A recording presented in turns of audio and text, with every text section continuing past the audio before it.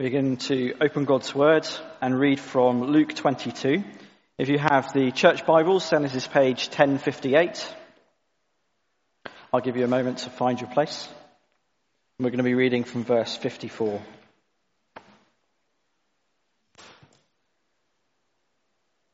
Luke 22, 54 to the end of the chapter. Then seizing him, that's Jesus, they led him away and took him into the house of the Most High Priest. Peter followed at a distance. And when some there had kindled a fire in the middle of the courtyard and had sat down together, Peter sat down with them. A servant girl saw him seated there in the firelight. She looked closely at him and said, "This man was with him." But he denied it. "Woman, I don't know him," he said.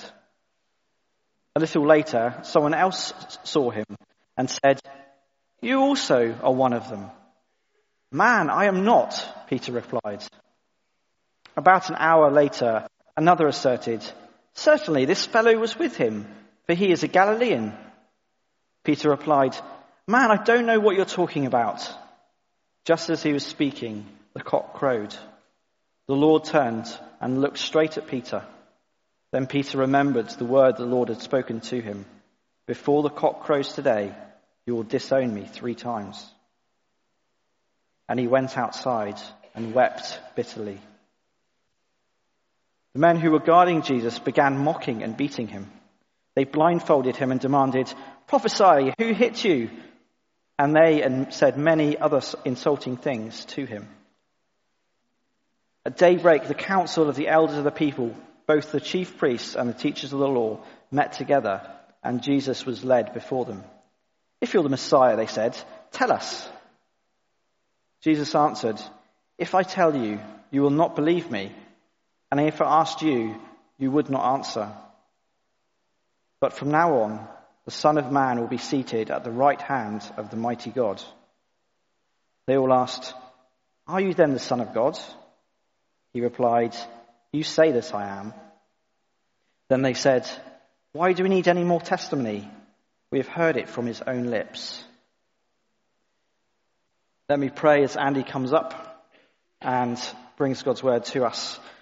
Lord God, we thank you that we are able to listen to your word freely in this church.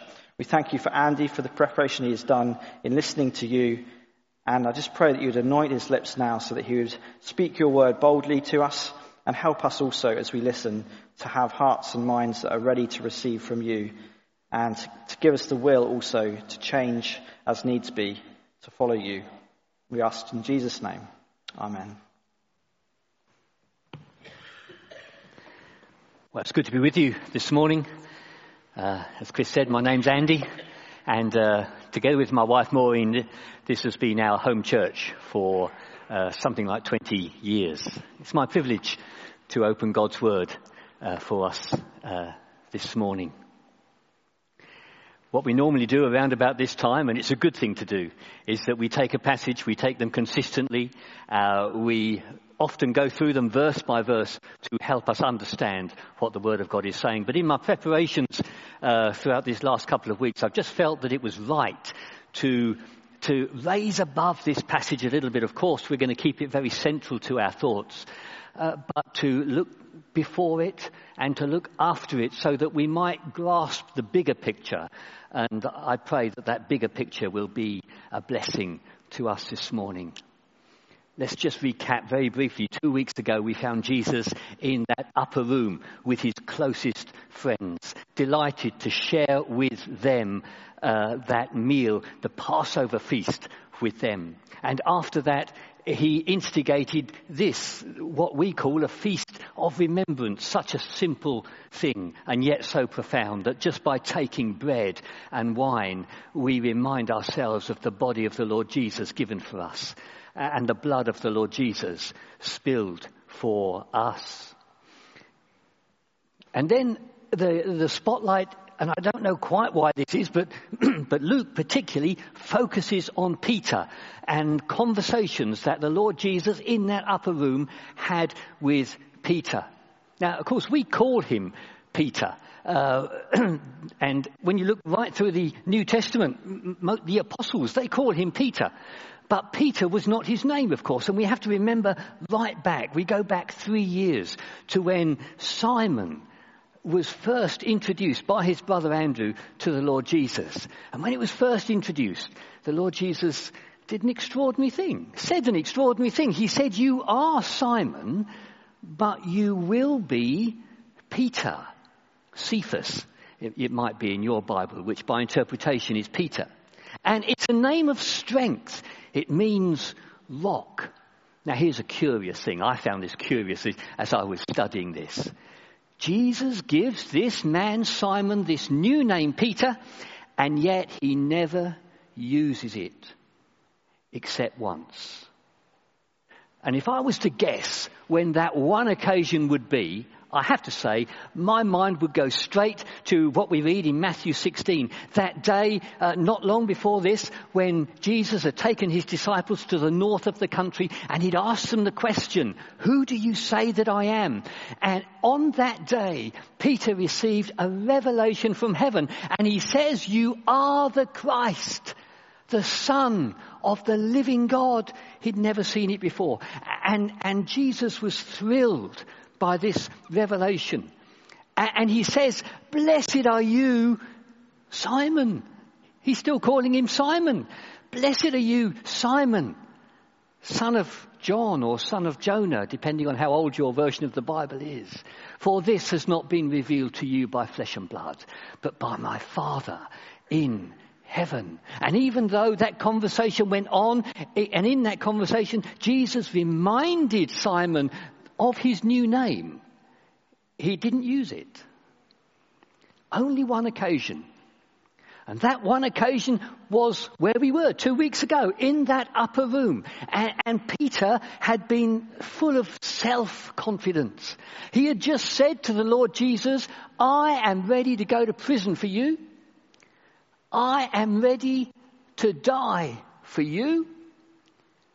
And Jesus said, "I tell you this," verse 34 of chapter 22, "I tell you, Peter," this name of strength, first time he's ever used it, "I tell you, Peter, before the cock crows, you will deny me 3 times. I find it very interesting that Jesus waits for a period in Peter's life when he's going to be at his weakest, that he reminds him and uses the name he's given him, this name of strength, Peter.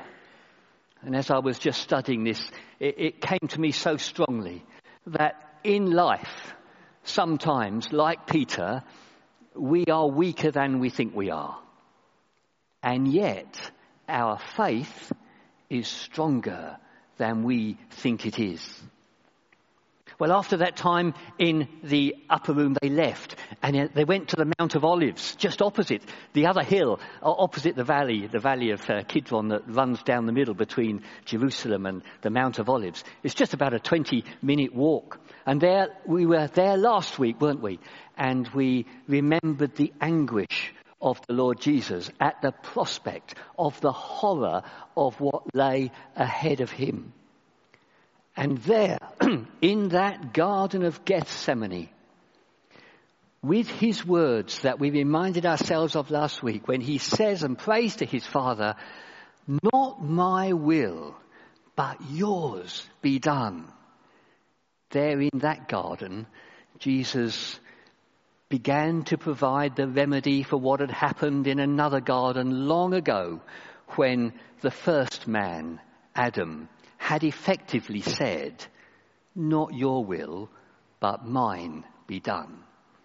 And that attitude from that very first man has blighted our human nature ever since. And so we're born with that very same nature. We're born with the instinct to say to God, "Not your will, but mine be done." And there in Gethsemane, Jesus begins the process of reversing that, so that we might know him, so that we might come to him. And then after that anguish in prayer that the Lord Jesus endured, we find they're now coming for him to arrest him. You might have asked yourself the question, well, why did they need Judas to betray him? Why didn't they just come up to the Mount of Olives? They knew where it was. Why didn't they just come up to the Mount of Olives and arrest the Lord Jesus? Well, there's a bit of a clue in verse 39 of chapter 22. It says that Jesus went out to the Mount of Olives as usual. It's where he stayed. But not just him, but hundreds and hundreds of other people. Remember when this is. This is the festival of the Passover. People from all over the land and from the surrounding countries made their way to Jerusalem. And at that time, the great temple of Jerusalem, which covered about 40 acres in its entirety, the city itself was only about 200 acres. So the temple represented about a fifth of the area of the city. In other words, the city was far too small to accommodate these hundreds and hundreds and thousands of people who had made their way to celebrate the Passover at Jerusalem. So what did they do? What did they do? Well, they stayed on the Mount of Olives. That's what Jesus did with his disciples, but that's what hundreds of other people did. And so these people who had come to arrest the Lord Jesus were picking their way through and around many families, campfires with people sitting around them, makeshift shelters between the trees where they were going to spend the night. That's why they needed Judas. And we have it recorded in John chapter 18, verse 2. It says, "Now Judas knew the place because Jesus had often met there with his disciples." And we're going to use, apart from Luke, we're going to use John's book quite a bit this morning to help us get some detail, to help us paint this big picture of what is going on. Because from here on in, Luke begins to focus on Peter. Remember, let's go back to that upper room. Remember a conversation that Jesus had with, well, Jesus was still calling him Simon. He said, "Simon," verse 31, "Simon, Satan has asked to sift you." Now, what's not obvious is in the Greek, that you is a plural you. Jesus is saying, Satan wants to sift all of you, all the followers of the Lord Jesus. He wants to rubbish their faith. But Jesus went on and said, "I have prayed for you." And that's a singular you. Jesus is saying to Peter, this is very personal, "I've been praying for you that your faith may not fail." So this is when the focus in Luke's book, he turns it on to Peter. And he keeps it on Peter now. Jesus has been arrested, and we read in verse 54 of our passage that Peter followed at a distance. Why pick out Peter? They all followed at a distance. Jesus had already told them, you're all going to fall away. All of his followers would let him down, but the spotlight remains on Peter. And then we find him and we track him through Luke 22. We find that he enters the courtyard of the chief priest, Caiaphas. But if we read John's account, we realise that that's a private courtyard. It's like your own garden. It's got a gate stopping other people coming in. It's not a public place. Peter just couldn't walk into it. But John again gives us the answer. In John 18 verse 16, it shows that there was another disciple. Now we're not absolutely certain who this disciple was, but we think that it could very likely be John, because when John in his own book refers to another disciple, when he doesn't name that disciple, it's his way of often referring to himself. But whether it's John or whether it's another disciple, we find that this other disciple, his family had connections with the chief priest's family. And he was able to go to the person on the gate and get Peter in. So it's not just Peter in the courtyard. There's at least one other disciple there, but the spotlight is on Peter. And Peter and John in his book gives us a couple of other little clues as to the atmosphere of that night. He tells us in John 18:18 that it was cold and that they had kindled a fire. Now, Chris, can I ask you to put the slide up, please? Oh, it's there. Brilliant. Because here I think the Greek will help us. Well, I hope you found that helpful. Let's put the interpretation up there. Next slide. That's the Greek word, anthrakion. If you've got a coal fire, it's where we get our word anthracite from. But John is very particular. This fire is a fire of coals. Is that significant? It may be. We're going to leave it there, and we're going to come back to it in a few minutes. Meanwhile, let's avert our gaze back to the Lord Jesus. What is happening to the Lord Jesus while this is going on? And again, Luke in his book omits so much. If we just took what Luke said, we're restricted to verses 63 to 65, where it says that the guards, these would be the temple guards, this was a Jewish contingent, by the way, who had arrested him. These were Jewish guards who were mistreating him, and they were ridiculing him, and they were abusing him, and they were being violent towards him, and that's bad enough. But that's not all that the Lord Jesus was enduring. And if we take the other gospel accounts, Matthew, Mark and John, and we put them all together, we find that there's a preliminary trial, first of all, in front of a guy called Annas, who was the chief priest before the current chief priests. So there was a trial before him. And then Jesus was interrogated by the current chief priests, Caiaphas. And these trials, first of all, they were illegal. The Jews of the time had very strict laws about how justice should happen in their courts. And they were very clear, those laws, that if you were trying someone on a capital case, in other words, that if he was found guilty, it would mean death, you could not hold that at night. It was illegal. And yet all through this night, the ruling councillors, the chiefs of the temple, the chief priests, these senior people, they were doing what they ought not to be doing. And they were trying Jesus at night.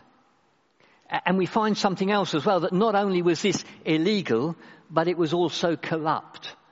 If you look at Matthew 26, Matthew 26 makes it very clear that these people violently interrogating the Lord Jesus, they were not looking for evidence, but they were looking for false evidence. They were not looking for witnesses. They were looking for false witnesses. And many came forward to try to convey the guilt of the Lord Jesus. And then we get to verse 66 of our passage, and that starts with the words, at daybreak. And that's very significant, because now the whole ruling council, the Sanhedrin, is meeting together at daybreak. What are they doing? Well, they're meeting together to give legitimacy to what's been going on illegally through the night. Now the sun's come up. Now they're able to hold a trial, but they've already decided the guilt of the Lord Jesus. And when we read what Jesus said and what they asked, again, we don't get a great, much detail in Luke's account. But we find that in everything, Jesus tells the truth. But for them, they twist that truth into blasphemy. And they think they have enough. Well, they have enough to condemn him. They even have enough to kill him. But the only avenue open to them is death by stoning for blasphemy. And they don't want that. They want this innocent man to be crucified. And only a Roman court can ensure that someone can condemn someone to be crucified. It was the most horrendous death that had been invented until that time. I think we've shared before from this platform that it's where we get our word excruciating from. Excruciating means of the cross. They wanted him crucified. And so although they had found him guilty in their own court and in their own way, we find that they take him to Pilate. They take him for Roman trial. And that's next week. So I'm not going to go there at all and tread on the toes of who's coming next week. Let's back up a bit. Long before this, sometime during that night, we're not absolutely certain when, but sometime during that night, maybe when Jesus was being moved from one place to another, maybe when he was on the balcony above that courtyard down below where Peter was, Jesus was able, it says, to look straight at Peter. And what a look that must have been. And the scripture records that when Peter caught the eye of the Lord Jesus, he was distraught. He was devastated. He went from the place in floods of bitter tears. Why? Because in that courtyard, just before that look, the cock had crowed and Peter had remembered the words of the Lord Jesus. Before the cock crows, you will deny me 3 times. We've reminded ourselves already what Peter's reaction to that was. He didn't believe it. He said to Jesus, it's never going to happen like that. I'm ready to go to prison for you. I'm ready to die for you. And now he's realized that what Jesus said would happen has happened. And he has betrayed the one that he loves. He's let down the one that he loves. He's disowned the one that he loves. And we find Peter now a broken man. He's absolutely devastated. He realizes for himself that he's not as strong as he thought he was. He realizes that actually he's a rubbish follower of the Lord Jesus. He's failed him. He's disowned him. And I guess Peter was thinking, there's no coming back from this. Now let's just focus back for a moment on the Lord Jesus and how he has dealt and is going to deal with Peter. And by the way, we're not here just to learn history. So I don't mind telling you what Jesus' attitude was towards Peter, because we're told in Romans that God shows no favoritism. In other words, what Peter's attitude was toward Peter is Jesus' attitude towards us. The prayers that the Lord Jesus prays for Peter are the prayers that the Lord Jesus prays for us. His love for Peter is no different than his love for us. So as we look at how he relates to Peter, we can remind ourselves and be so thankful that this is how our Saviour relates to us. Think how he cared for Peter. Think back in that upper room. Let's go backwards just one more time. Verse 32 of chapter 2. The very fact that Jesus says, I've been praying for you, Peter. And yet when Jesus uttered those words, he knew of the horror that was going to be his over the next few hours. The violence, the ridicule, the death. He knew all that. And yet knowing all that, he takes one of his followers aside and he says, I've been praying for you. And and I know Lionel Clargo's not here this morning. He's at another church. But I met him, and when I was studying this, my mind went to his wife, and Mavis, and I asked Lionel's permission just to say this, because it shows the Spirit of Jesus in his followers. For those who don't know, Mavis Clargo is Lionel's wife. We lost her to cancer 3 years ago on Boxing Day. But while she was dying, there was another friend who also had cancer. And it wasn't a cancer that would kill him, but it was a cancer from which he would have to have very invasive surgery, life-changing surgery. And it made him very depressed. But if you speak to that friend of mine today, he would say, a highlight of all the things that he went through was that he received a letter of encouragement from Mavis.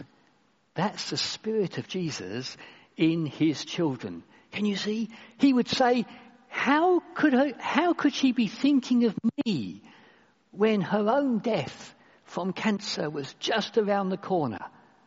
But she did. And it thrilled him. And it strengthened him. And it encouraged him. And this is the Jesus who is our Saviour. And we just see a little picture of it, with knowing all the horror that is lying in front of him, nevertheless is concerned for humankind. And he's concerned for Peter, and he says, I've been praying for you.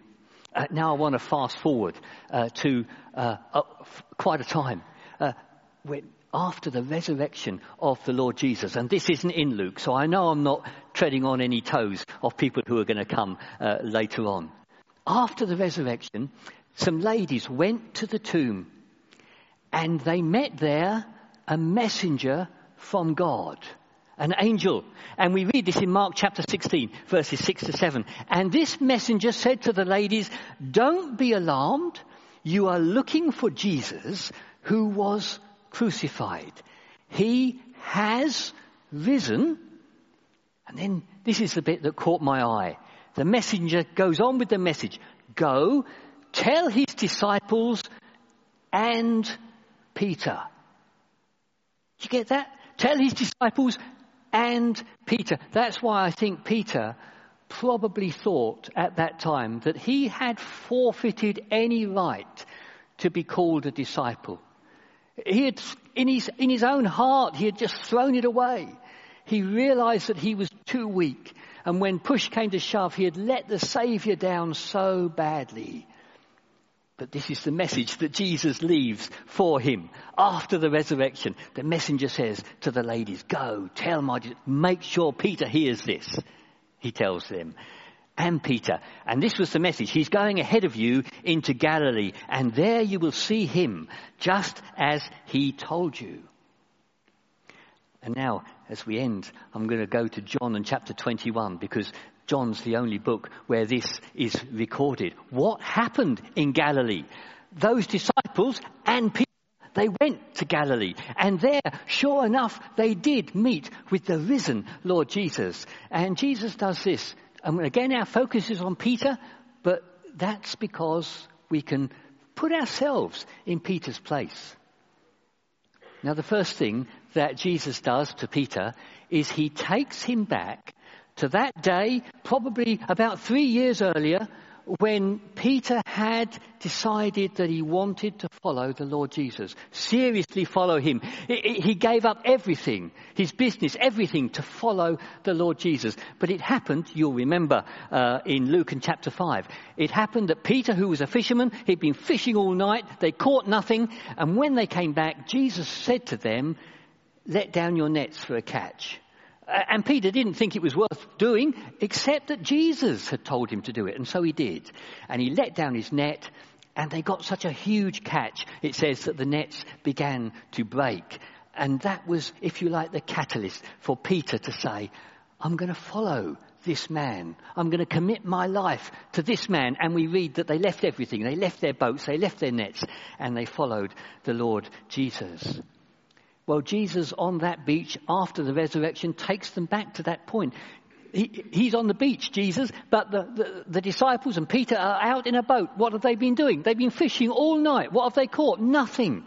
He's recreating the scene of commitment 3 years ago. And Jesus again says to them, let down your nets for a catch. And they do. And they get such a huge catch that they're surprised that the nets don't even break. So Jesus takes Peter back to that day of commitment. And the next thing Jesus does is he takes Peter back to that place of denial, to that courtyard. How does he do that? Well, it says that on the beach, in verse 9 of John 21, on the beach he made a fire. Chris, can we have the next one up? Oh, it's there. No, that one. That's fine. Look at this. We're in John 21, verse 9. What is it? You now speak Greek. Yeah, you know that what John is saying is that Jesus made a fire of coals. What's extraordinary about this? What I find extraordinary is that there are only 2 places in the whole of the New Testament where this Greek phrase is used. One, in the courtyard, when Peter denied the Lord Jesus 3 times, and now today, on the beach in Galilee where Jesus had made a fire. It's been my privilege and the privilege of my wife too to have taken many groups to, well, probably this very beach. And when we've got groups on this beach on the shores of Galilee, we've said to them, if you were going to make a fire, how would you do it? And they look around and they say, well, we'd use the driftwood, and there's lots of it coming in from the sea, because now the Sea of Galilee, the level of it is controlled. But in those days it wasn't controlled. Sometimes with lots of rain it would be much higher, and other times much lower. Lots of driftwood would have come and stayed on the beach. If you look round the edges, there would have been reeds which get dried in the sun. Wonderful kindling for a fire. If you look behind you, there's trees. They'd have used fallen twigs or branches from those trees. But no, Jesus on that beach makes a fire of coals. And I think he's using this sense of smell. You know, whenever I smell porridge oats, my mind goes back to my grandma's house where she used to make it for me. It's a wonderful thing, the sense of smell. And I'm absolutely certain that when Peter smelt that smell of burning coals, his mind would have gone back to that dreadful day, that dreadful night in the courtyard when he had denied the Lord Jesus 3 times around that burning fire of coals. So Jesus takes him back to the courtyard. And then after he's prepared breakfast for them, he takes Peter off by himself, and he says to him, still using the name Simon, Simon, do you love me? And Simon says, yes, I do. But Jesus just doesn't do it once. He does it 3 times. Simon, do you love me? Simon, do you love me? What is he doing? I think what he's doing is recognizing that Peter denied the Lord Jesus 3 times in that courtyard. And now Jesus has taken him back to that point of failure, and he's giving him 3 opportunities to declare his love for the Lord Jesus. And after the 3rd time, Peter says these, and I think they're wonderful words, because they're words which are true for each one of us. Peter says, Lord, you know all things. Isn't that a comfort? That your whole life, even everything hidden, is an open book to the Lord Jesus. Peter said, Lord, you know all things. And you know that I love you. Far from being a rubbish disciple, a rubbish follower of the Lord Jesus, Peter was strengthened and went on to strengthen the early church in a tremendous way. He was a man that God was able to use so greatly. I've just got one verse. Chris, if you just put this one verse up, please. Look at this. This is what Peter wrote. We've got 2 of his letters in our New Testament. And I've taken this verse. We had it, I think, 3 weeks ago. 1 Peter 5, 8-10. He is saying to the early church, this is what the devil's like. He's looking to devour you and resist him, standing firm in the faith. What was Jesus' prayer? Up in the upper room to Peter, Satan wants to sift you as wheat, but I have prayed that your faith will not fail. Remember what we said then. You are weaker than you think you are, but faith is stronger than you think it is. So Peter is now saying, stand firm in your faith. And what's going to happen? The God of all grace, who called you to his eternal glory in Christ, after you have suffered a little while, will himself restore you and make you strong. How does he know this? Because he's experienced it himself. And that time that for him was the most devastating time, the time when he was most distraught, the time when he was at his weakest. Now he's able to say to others, if you feel like that, look at Jesus, look at God. This is what God will do for you. And I've put it at the bottom. And we find they didn't sign their letters at the end like we do. They don't say yours faithfully, Peter, but they sign it right at the very beginning. Look at verse 1, chapter 1 of the first letter of Peter. And he says, Peter, an apostle of Jesus Christ. Peter is using now the name that Jesus gave him, this name of strength. And boy, was he strong in the Lord Jesus. And maybe you, like Peter, are going through a rubbish time in your own experiences. Maybe you're going through things that you wouldn't wish upon yourself. Be encouraged by this, that when we look at Peter, who went through that experience, he was able to turn it for good. His faith was strong, and he was able to help other people who were at some future time suffering weakness, doubt, and he was able to strengthen them.